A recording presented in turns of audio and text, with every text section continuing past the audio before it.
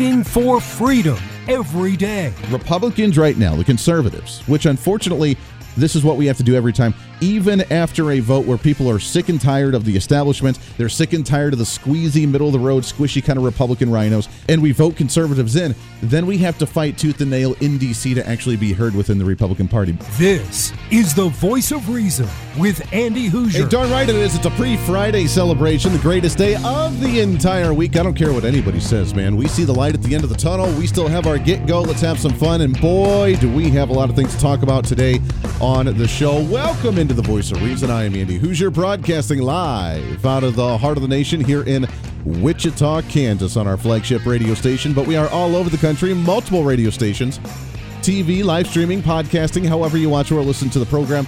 Welcome. We love you to death, as always, your millennial general reporting for duty like we do every single day. Boy, do we have a lot to talk about today.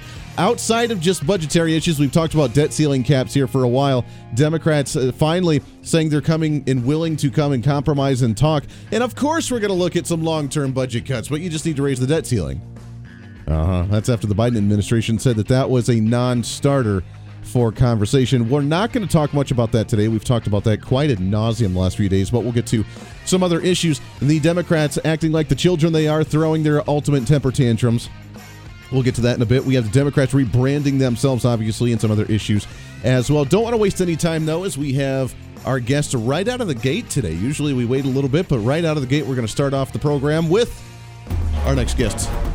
What's trending today? And as we go into the month of February, as you know, the month of February is Black History Month. That's awesome. Let's remember some cool history from great individuals and great Americans. Why we have to selectively choose based on identity politics is something that bothers me, but nonetheless, we are here. And as we continue to see, quote unquote, and I say that with air quotes for our radio listeners, because of the way the media tries to portray some of this, we see division and the hate. And remember, Republicans, apparently, the conservatives, the MAGA movement, are the radical domestic terrorists. We are the most radical political organization in the history of the United States, according to the Biden administration and many on the progressive left-wing liberal Democrat side. Is that the truth? And are we just the gun-toting right-wing nutjobs that cling to our guns and Bibles, waiting to shoot the first person that looks differently, that acts differently, and that says different things than us? I'm curious on whether that's the truth or not. Excited to have on the program right out of the gate today for a Thursday. He's the co-founder and CEO of Good Kid Productions. He also has his latest documentary out, which we will share on our social media as well, and all the live links for the live stream videos that we have. The new documentary, The Broken Boys of Kenosha. Excited to have on the program here, Rob Montz. Rob, how are you, my friend? Doing great. Thank you so much for having me. Yeah, excited to have you on the program. That's I kind of teed this up as, are we seeing the division that the media tells us and the truth of Kenosha, or with other incidences where minorities have been attacked and abused and shot and killed and beat up?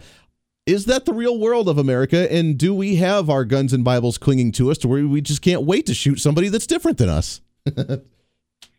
Well, I think a good habit for people to adopt is just assume that after something like the Memphis shooting, at least for the first 72 hours, they should ignore all the media coverage and assume that anything that's being said about the shooting is actively anti-truth.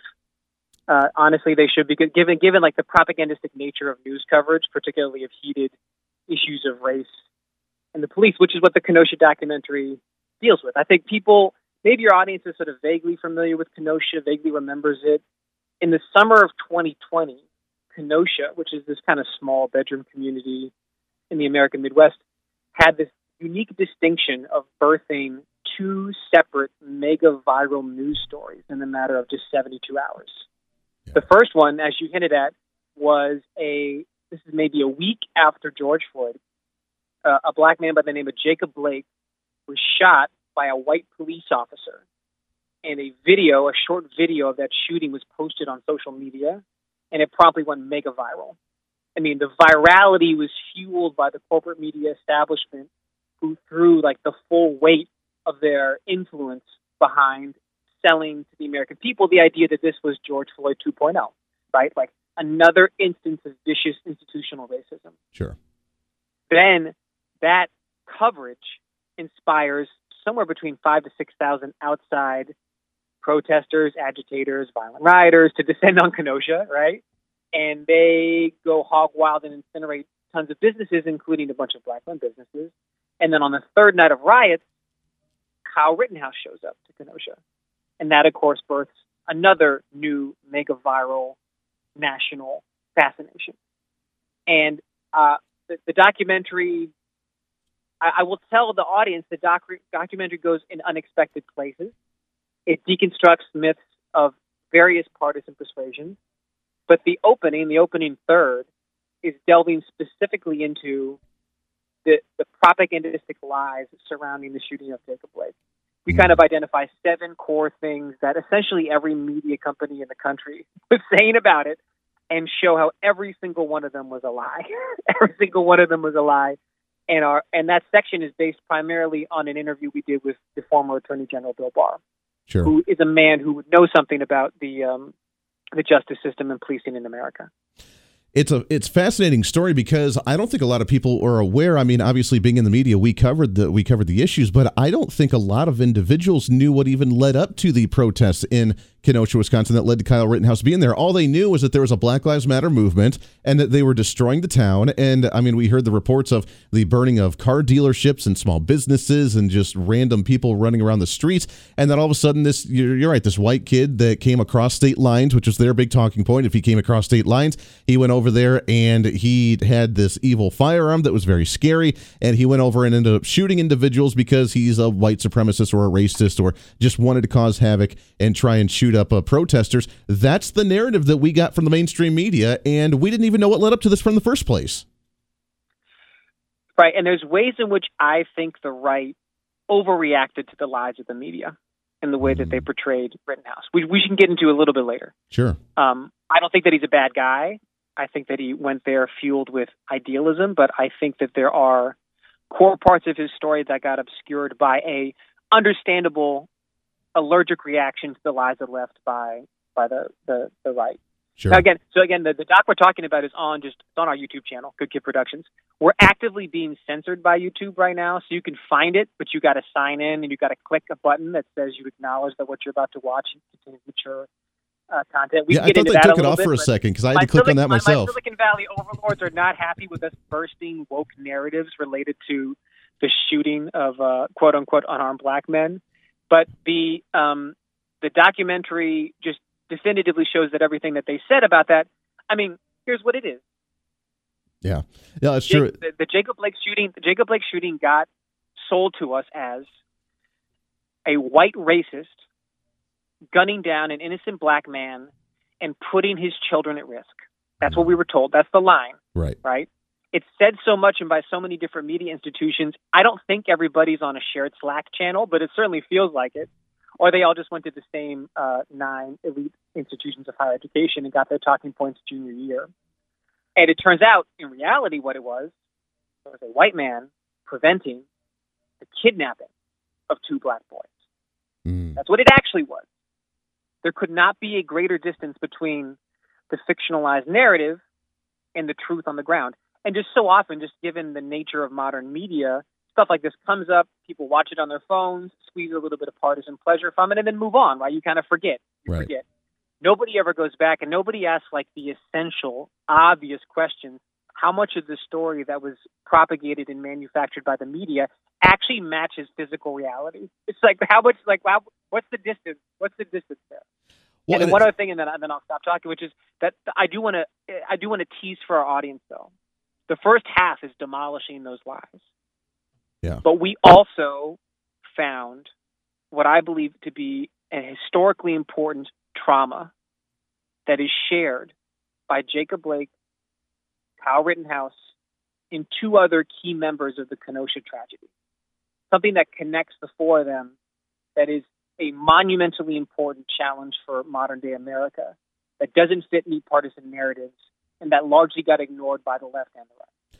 That's good. And I'm so glad that you found those, and I'm so glad that you report on those, because these issues shouldn't be a partisan matter. It shouldn't be just a white versus black, Republican versus Democrat, liberal versus conservative. It shouldn't be. It should be about a humanitarian issue, and you would think that someone with half of the values or morals in the world out there should think and say, you know what, instead of doing a whatever it was, the Black Lives Matter protest, whoever was rioting out there and burning down the streets, by seeing this video, because it was such a shortened clip, we should say what's really going on. And when you find out that he's trying to traffic 2 children, and when you find out that the police are trying to stop that, then it should be a universal harmony of saying, wow, you know what, maybe he shouldn't have been shot the way he was, although the video shows that he might have been going for something. We're not quite sure. I don't know what the case looked like after the investigation, but he was a bad guy, and we're saving children from a scenario of actually being kidnapped. Maybe that should change the narrative a little bit, but people don't look that deep into it, which is really sad, I think. Yeah, I mean, do you get the impression in the wake of this Memphis shooting that the corporate media establishment has learned to be slightly more humble and skeptical of their instincts to try to fit every police shooting into a Black Lives Matter narrative? Do you get that sense? I don't get that impression. Yeah. I don't get that impression at all. The game doesn't appear to be working as well right now. People are not as primed for it, but that's not the sense that I got. Not that when I read about it in the New York Times, wasn't the sense that I got. Yeah. So there has not been a humbling. There's not been a humbling. Which is weird. After a lawsuit from Kyle Rittenhouse and the millions of dollars that he won in settlements against the mainstream media, you would think they would try to back off a little bit. Right. But let's get into Kyle a little bit, all right? I mean, again, the conversation has been so friendly so far. I don't want to, we're not debating anything, but just, Sure. I think what obviously, he went down there because of catastrophic failures of Wisconsin leadership to properly protect Kenosha. The governor, who just got reelected, had been told, you need to flood Kenosha with National Guard ASAP because these protesters are going to burn things down if you don't. And he refused. And that's why Kyle was needed, right? Yeah. But I think that one can look past and deconstruct the martyr narrative around him to ask the more fundamental question of what circumstances led to a 17-year-old being let out of the house to grab an AR-15 and walk into a war zone, right? Well, what were the circumstances? And I don't want to give too much away, but I will say, I'll put it like this. If I had a son, even if he was as intelligent and as articulate and idealistic as Kyle Rittenhouse, on that third night of rioting in Kenosha, if he told me he wanted to get a gun and go protect a used car lot, I'd say no way in hell. Yeah. I'd say no way in hell. Not because he's a bad guy, but because he's a teenager. Particularly, he's a teenage boy, and teenage boys are prone to illusions of grandeur that can get them killed under bad circumstances. Sure. So there's the second half of our documentary deals particularly with this crisis of fatherlessness in America. I completely agree. Rittenhouse didn't have a dad. Jacob Blake didn't have a dad. A couple other key figures didn't have a dad. And this is a monumentally important trend in this country. 1 out of every 3 boys in this country grow up without fathers. Yeah. And we're getting to witness in real time the spiritual and economic wreckage of that trend. Man. And it's not pretty. It's not pretty. Rob, we got to take a hard break here. Can you stick over one more segment with us? Yeah, I'm happy to talk some more. Awesome. I love it. I love the conversation. You're right. That is a major issue that needs to be focused on. And it's not, like you mentioned, it's not a partisan issue. It's the family unit that's deteriorating, where we're going to see more of these issues on both sides of the aisle, unfortunately, because of the breaking apart of that fabric of society. We'll continue that conversation with Rob Montz. It is the documentary, The Broken Boys of Kenosha. We'll share the link on YouTube. You can find it on there as well at Good Kids Production. Lots more coming up. Stay here. This is The Voice of Reason with Andy Hoosier.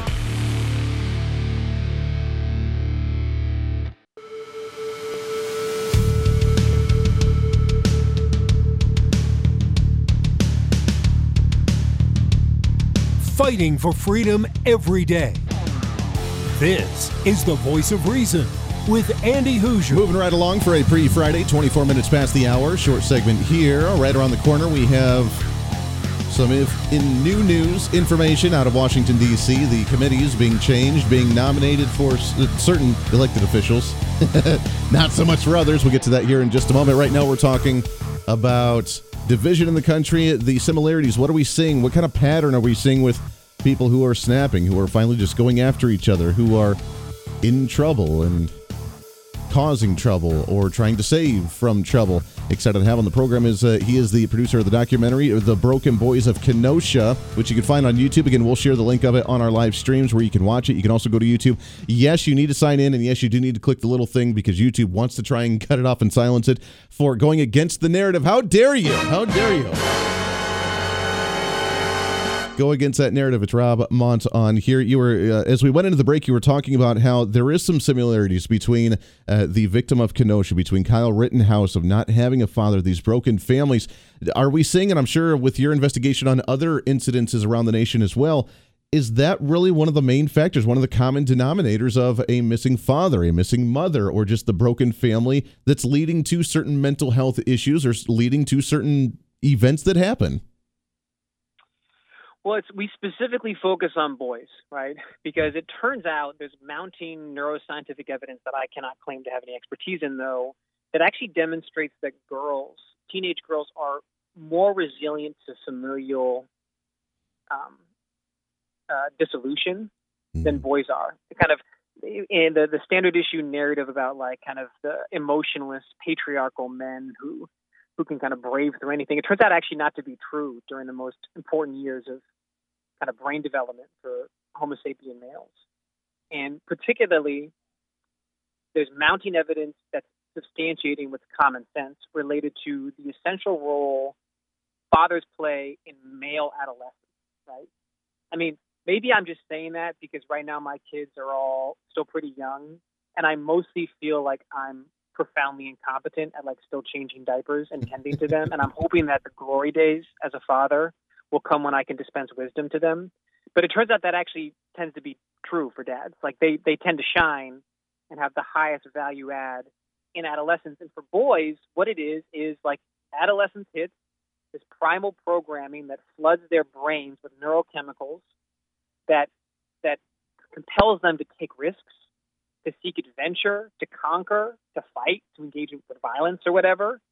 And that energy is powerful, and it does not need to be suppressed, right? Don't drown it out with Adderall, right? Don't like kind of chemically castrate them or emasculate them.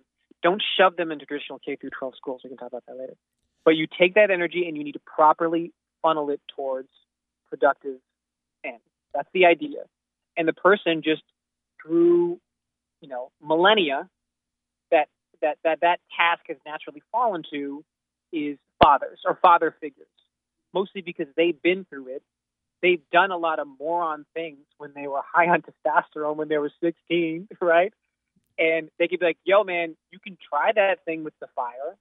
You can try that thing with the gun, but there's a good chance it's not going to work out well for you, right? Doesn't mean the boy's going to listen, but that's kind of, you need to have the masculine example. And just, it's what I call, there's all this evidence now, sociological evidence, that just kind of substantiates this idea that without the dads, a boy's likelihood of spinning off into violent chaos just jumps dramatically. Like, literally, you take a dad out of the home, and the likelihood that the average 13-year-old American boy, black, white, whatever color you want, that the likelihood that he ends up in jail, drops out of high school, or is long-term unemployed, all three of those things double in that likelihood. That's insane. All Rob, three of them double in that likelihood. Yeah. Rob, I'm so glad you mentioned that. God, we could talk about that for hours, and I'd love to get you back on to talk more about that, because you're right. Now we're seeing the ultra-masculinity attack on society, but we got to break it up here. It's the Broken Boys of Kenosha, the documentary on YouTube. Rob, I appreciate it very much, my friend. Let's get you back on again real soon. Thanks so much for having me. Hey, appreciate it. Lots more coming up on The Voice of Reason. Stay here.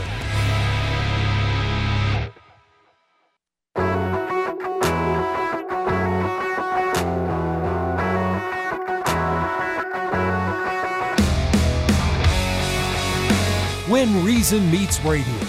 This is The Voice of Reason with Andy Hoosier. Darn right it is. Welcome back into the program. Thanks for hanging out on a pre-Friday celebration. Good stuff from Rob Montz. I really wish we could have kept him on longer to talk more about the deeper issues there, and that's more of a philosophical question. But you know what? It's what we like to get into on this program, because we're a bit deep here on the show, aren't we?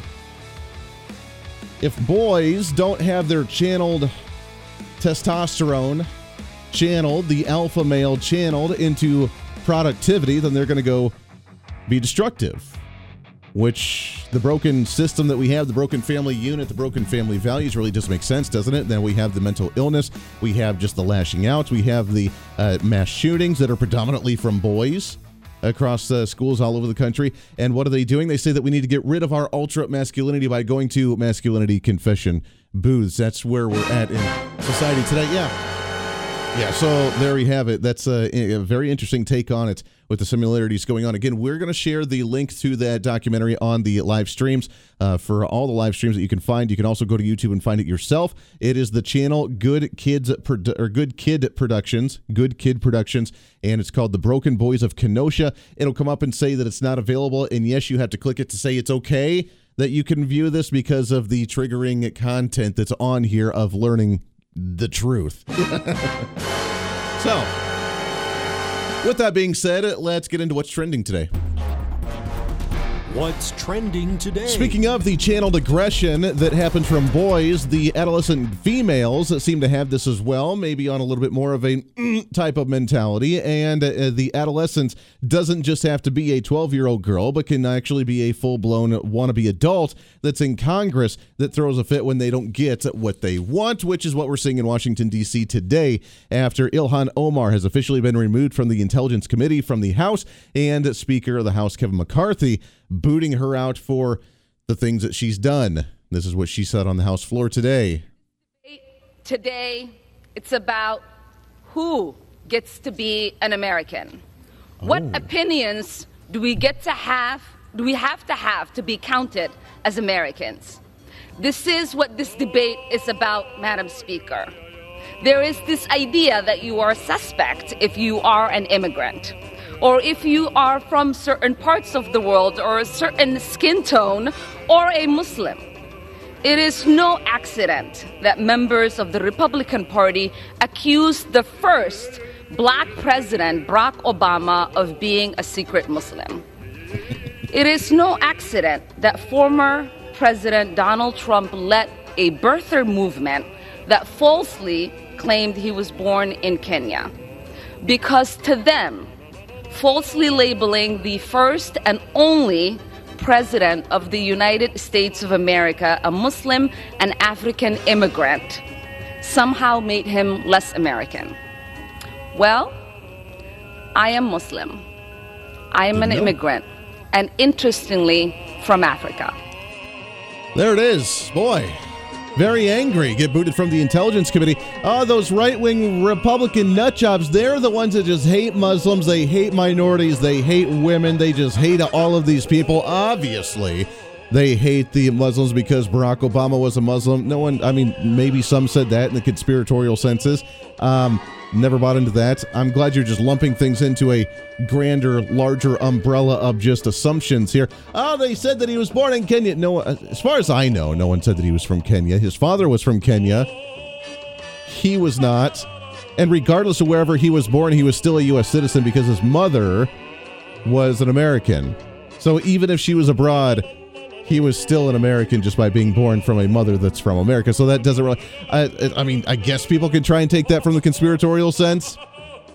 Doesn't really matter because you find the fringe and try to go after here. But the anger...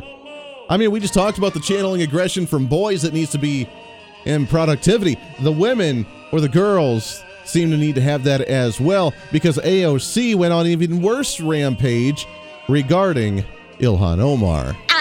Also, as a fellow New Yorker, I think one of the things that we should talk about here is also one of the disgusting legacies after 9/11 has been the targeting and racism against Muslim Americans throughout the United States of America. And this is an extension of that legacy. Consistency, there is nothing consistent with the Republican Party's continued attack except for the racism and incitement of violence against women of color in this body.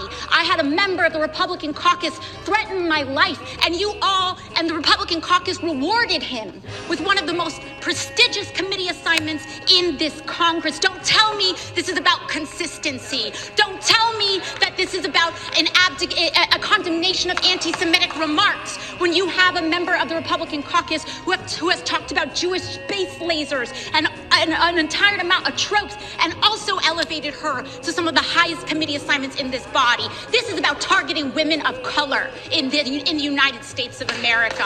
Don't tell me, because I didn't get a single apology. Time has expired. When my life was threatened. Thank you. Oh, boy. Hey, You need to calm down there a little bit, Alexandria Ocasio-Cortez. Good golly, it's all the victimization, and that's what they do the best, isn't it? And that's why Democrats flourish with some of those that love that victimhood mentality. I am a victim. You are coming after me because of my skin color or my religion or my gender or whatever the hell it is. That's what they thrive on. They have zero substance, and it's just untrue. It's factually untrue. Adam Schiff and Eric Swalwell and Ilhan Omar have all been booted from the Intelligence Committee for their particular crimes. Eric Swalwell obviously should not be leading, let alone even being on the Intelligence Committee after sleeping with a Chinese spy and then giving out all that information. Adam Schiff, what do they call him? Adam Schiff or whatever his name is. He's trying to go into the Senate now because he's all angry with Kevin McCarthy when he was put on another committee, just not the intelligence, because of his abuse of the intelligence information to try and go after a former president for political gain, as opposed to using it for what that intelligence committee is actually for. Ilhan Omar, it's very simple on why she got booted off of that, which is using intelligence to try and bastardize again and attack one political organization, which is what Kevin McCarthy said with his response to the temper tantrums being thrown from the other side. What she had said, the anti-Semitic comments, it's all about the Benjamins. The military in America is equal to Hamas and the Taliban. On 9/11, something happened that day. Even the former Democratic chair of the committee believed her comments were wrong. When a resolution was brought up to deal with this last time, she never apologized. They changed the resolution to say anti-Semitism is wrong. We're not removing her from other committees. We just do not believe when it comes to foreign affairs, especially the responsibility of that position around the world with the comments that you make. She shouldn't serve there. But this is what if it was tit for tat, we would have picked people, took them off all committees and said nothing about it. We don't believe in that. I just had a conversation with the minority leader, Hakeem Jeffries. What I asked him to do was to select a couple members, along with himself and mine, and I have a couple members, and one's going to be Nancy Mace to help, and Ken Buck and some others. And I think what we should do is put into the rules. There is a code of conduct here, but I don't know the definition exactly what all that's going to mean. I think that should be clear. So if there is a concern, it's not tit for tat, but I think in moving forward, every single member of Congress has a responsibility to how they carry themselves. What a concept. What a concept, to actually have to carry yourself in a certain manner, but yet they get removed because of not being carried by a certain manner, and now they throw a temper tantrum for being punished. I wonder if they're one of those kids that never got punished. They were just one of those that because they could do anything they wanted, their parents are like, oh, okay, we're going to be your best friends. We're going to just let you do anything without punishing you and actually telling you no once in a while. As Kevin McCarthy said, Ilhan Omar is not being removed from other committees, only the Intelligence Committee from using that information to go after political opponents and calling them racist by using massive amounts of hate speech. And if you remember, the hate speech that came up in Congress just a couple years ago was due to the comment that she had made about the Semitic community and the Jewish community. And then what happened when they started talking about the hate speech bill? They again threw a temper tantrum, and the bill went away from anti-Semitism to you're not allowed to hate on and make comments about the Muslim community, which I agree. You shouldn't do that anyways. You shouldn't make derogatory comments about anybody, regardless of what they look like, who they are, or what their beliefs are in any way, shape, or form. We love everybody. That's our motto as the Christian conservative individuals, is that we love everybody regardless. We may disagree with you on politics. We may disagree with you on a religious view. We may disagree with you on your lifestyle. Doesn't matter what that is. We still love you to death. That's our motto. But to them, it's all on the self-centeredness. It is all on the anger, channeling that anger that they don't have any channel for productivity for. As a fellow New Yorker. Oh, man. I can't listen to it again. It's just way too angry. By the way, while she tries to demonize Republicans, let's remember where a lot of the minority community comes from in Congress as well. You had Robert Byrd, who was the head of the KKK, who is an official member of the Democrat and part of the Democrat leadership going into the new realm in the new decade of politics. On the Republican side, we've had Maya Love. Remember her, who potentially will be coming on the program here in the next week or so with her new book. Maya Love, former congresswoman, was the first black congresswoman in the history of the United States. What party was she from? Oh, that's right. She was a Republican. In fact, she was a solid conservative Republican. We have Tim Scott right now, who's the first black senator from the South who's a solid conservative Republican because he realizes what party actually believes in individuality and not the groupthink mentality of the big umbrella from the Democrats. That's quite fascinating. Oh, that's right. Myra Flores. Because it's all about women of color, right? That's what AOC said. It's not about the women. It's about women of color. So some of the highest committee assignments in this body. This is about targeting women of color. The women of color. Myra Flores from Texas. That was a congresswoman for a short term. The first naturally born Mexican woman to serve in Congress was a Republican. Not just a Republican. A Trump-supporting MAGA Republican who apparently hates women of color. I'm confused. The Voice of Reason with Andy Hoosier.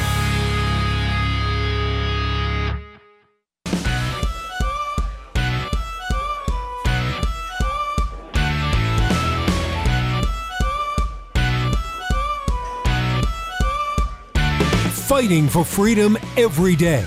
The Voice of Reason with Andy Hoosier.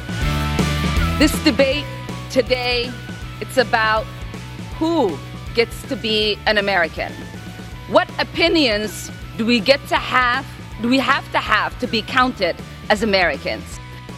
Really? That's the question? That's the question today. You get booted off the Intelligence Committee because you've made racial slurs and derogatory comments to someone that you don't like based on your religious and political views, by calling Republicans Nazis, by calling Republicans domestic terrorists, while you go after the Jewish community. And then when we try to stop you with a hate speech bill, then you turn it around and say, I am a victim. You need to stop the rhetoric against the Muslim community. So what does it take? What does it mean to be an American? And what opinions do you have to have as an American? I can tell you that very easily. First off, who gets to be an American is anyone who wants to be an American. And if you come here legally and you actually assimilate to society and you get to be part of the American dream and you understand the greatness of America without fundamentally changing the United States of America, to use the words from Barack Obama, then you get to be an American. Someone who loves this country and understands that we have the opportunities for everyone, the streets paved with gold, and equal opportunity, not equal outcome. That makes you an American. When you believe in constitutionalism and individualism and realize that the Constitution gives you power while it limits the government, then you're an American. What opinions can you have? You can have any kind of opinion you want to, except for the fact that you understand that America's great and that you love it, which is why you want to be part of it. So I don't understand why that's even an issue here, because you get booted off an Intelligence Committee while being on other committees means that apparently you are un-American or something. Now, speaking of, by the way, the victimization of women of color, because that's the big speech from AOC, was the women of color being attacked and abused by Republicans. I don't know if you saw the headline today, the latest out of CNN. What's trending today? That a councilwoman out of New Jersey, Eunice Dwumfor, I'm going to say it eventually, Dwumfor, D-W-U-M-F-O-U-R, Dwumfor, Eunice Dwumfor, a Republican black councilwoman from New Jersey, has been found dead in her vehicle with multiple gunshot wounds. She was a Republican and was found with multiple gunshot wounds in her car. She was a black councilwoman from New Jersey. I wonder what caused that one. Now, it could just be a fluke and could have been robbers that came by, in which case then they need serious crime reform and need to figure out why so many criminals are out there doing things. Was it because she was a Republican? Was it because she was a black woman Republican? What's the deal for her as the investigation's ongoing? That happened earlier today as the 30-year-old councilwoman out of Borough and Sayreville, New Jersey, was found shot dead in her car, according to authorities, found by police with multiple gunshot wounds after 7 p.m. last night, pronounced dead on the scene. Interesting. The Democrats right now are going through an identity crisis. And I don't just mean gender crises, trying to figure out what gender they are. I mean a true legitimate party identity crises, because while they continue to move further and further and further down the road of crazy liberalism and Democrats that are hijacking it through the socialist movement of the AOC nutzos. This is about targeting women of color in the United States of America. Don't tell me, because I didn't get a single apology. Time has expired. When my life was threatened. Thank you. Yeah, that's the temper tantrum children right now. That's the identity of the Democrat Party. And if you don't like that identity as a Democrat, then you should probably work to rebrand the party a little bit and not give her the attention that she needs, because she is the low-hanging fruit that we love to pick on because she's absolutely nuts. But the Democrats are trying. And do you know what they're trying to do? They're not trying to be socialist anymore. Oh, I take that back. While they're promoting socialism, they're trying not to be called socialist any longer, because still the idea of socialism's bad. It resonates in America for the most part. Why the party has gone so far to the left in the Democrats that the moderate, independent, wishy-washy Democrats are not there. Why there was a massive boost in blue-collar workers that went towards Donald Trump, and it just makes them cringe because they don't understand why so many people were going for the business guy as the working class, because they love not just their class warfare on women of color, but also with the class warfare as well. Well, the Democrats have come out with their new brand, the New Democrat Coalition. That's what it's called, the New Democrat Coalition. The headline from the New Democrat Coalition saying, New Democrats reject socialism and call on House Republican leadership to join efforts to grow the economy, saying New Democrats strongly reject socialism, period. I tell you what, I'll believe that when you start cutting some of your socialist programs that are government handouts to the American people. When you do that and you actually cut spending, I'll believe that you reject socialism. Until then, your New Democrat Coalition leadership members can go somewhere else that I don't want to hear from, because we know you're lying and it's a PR stunt. Until then, we're back at it again tomorrow for a Friday. Be your own voice of reason. This is the Voice of Reason. I'm Andy Hoosier. We'll see you on the radio.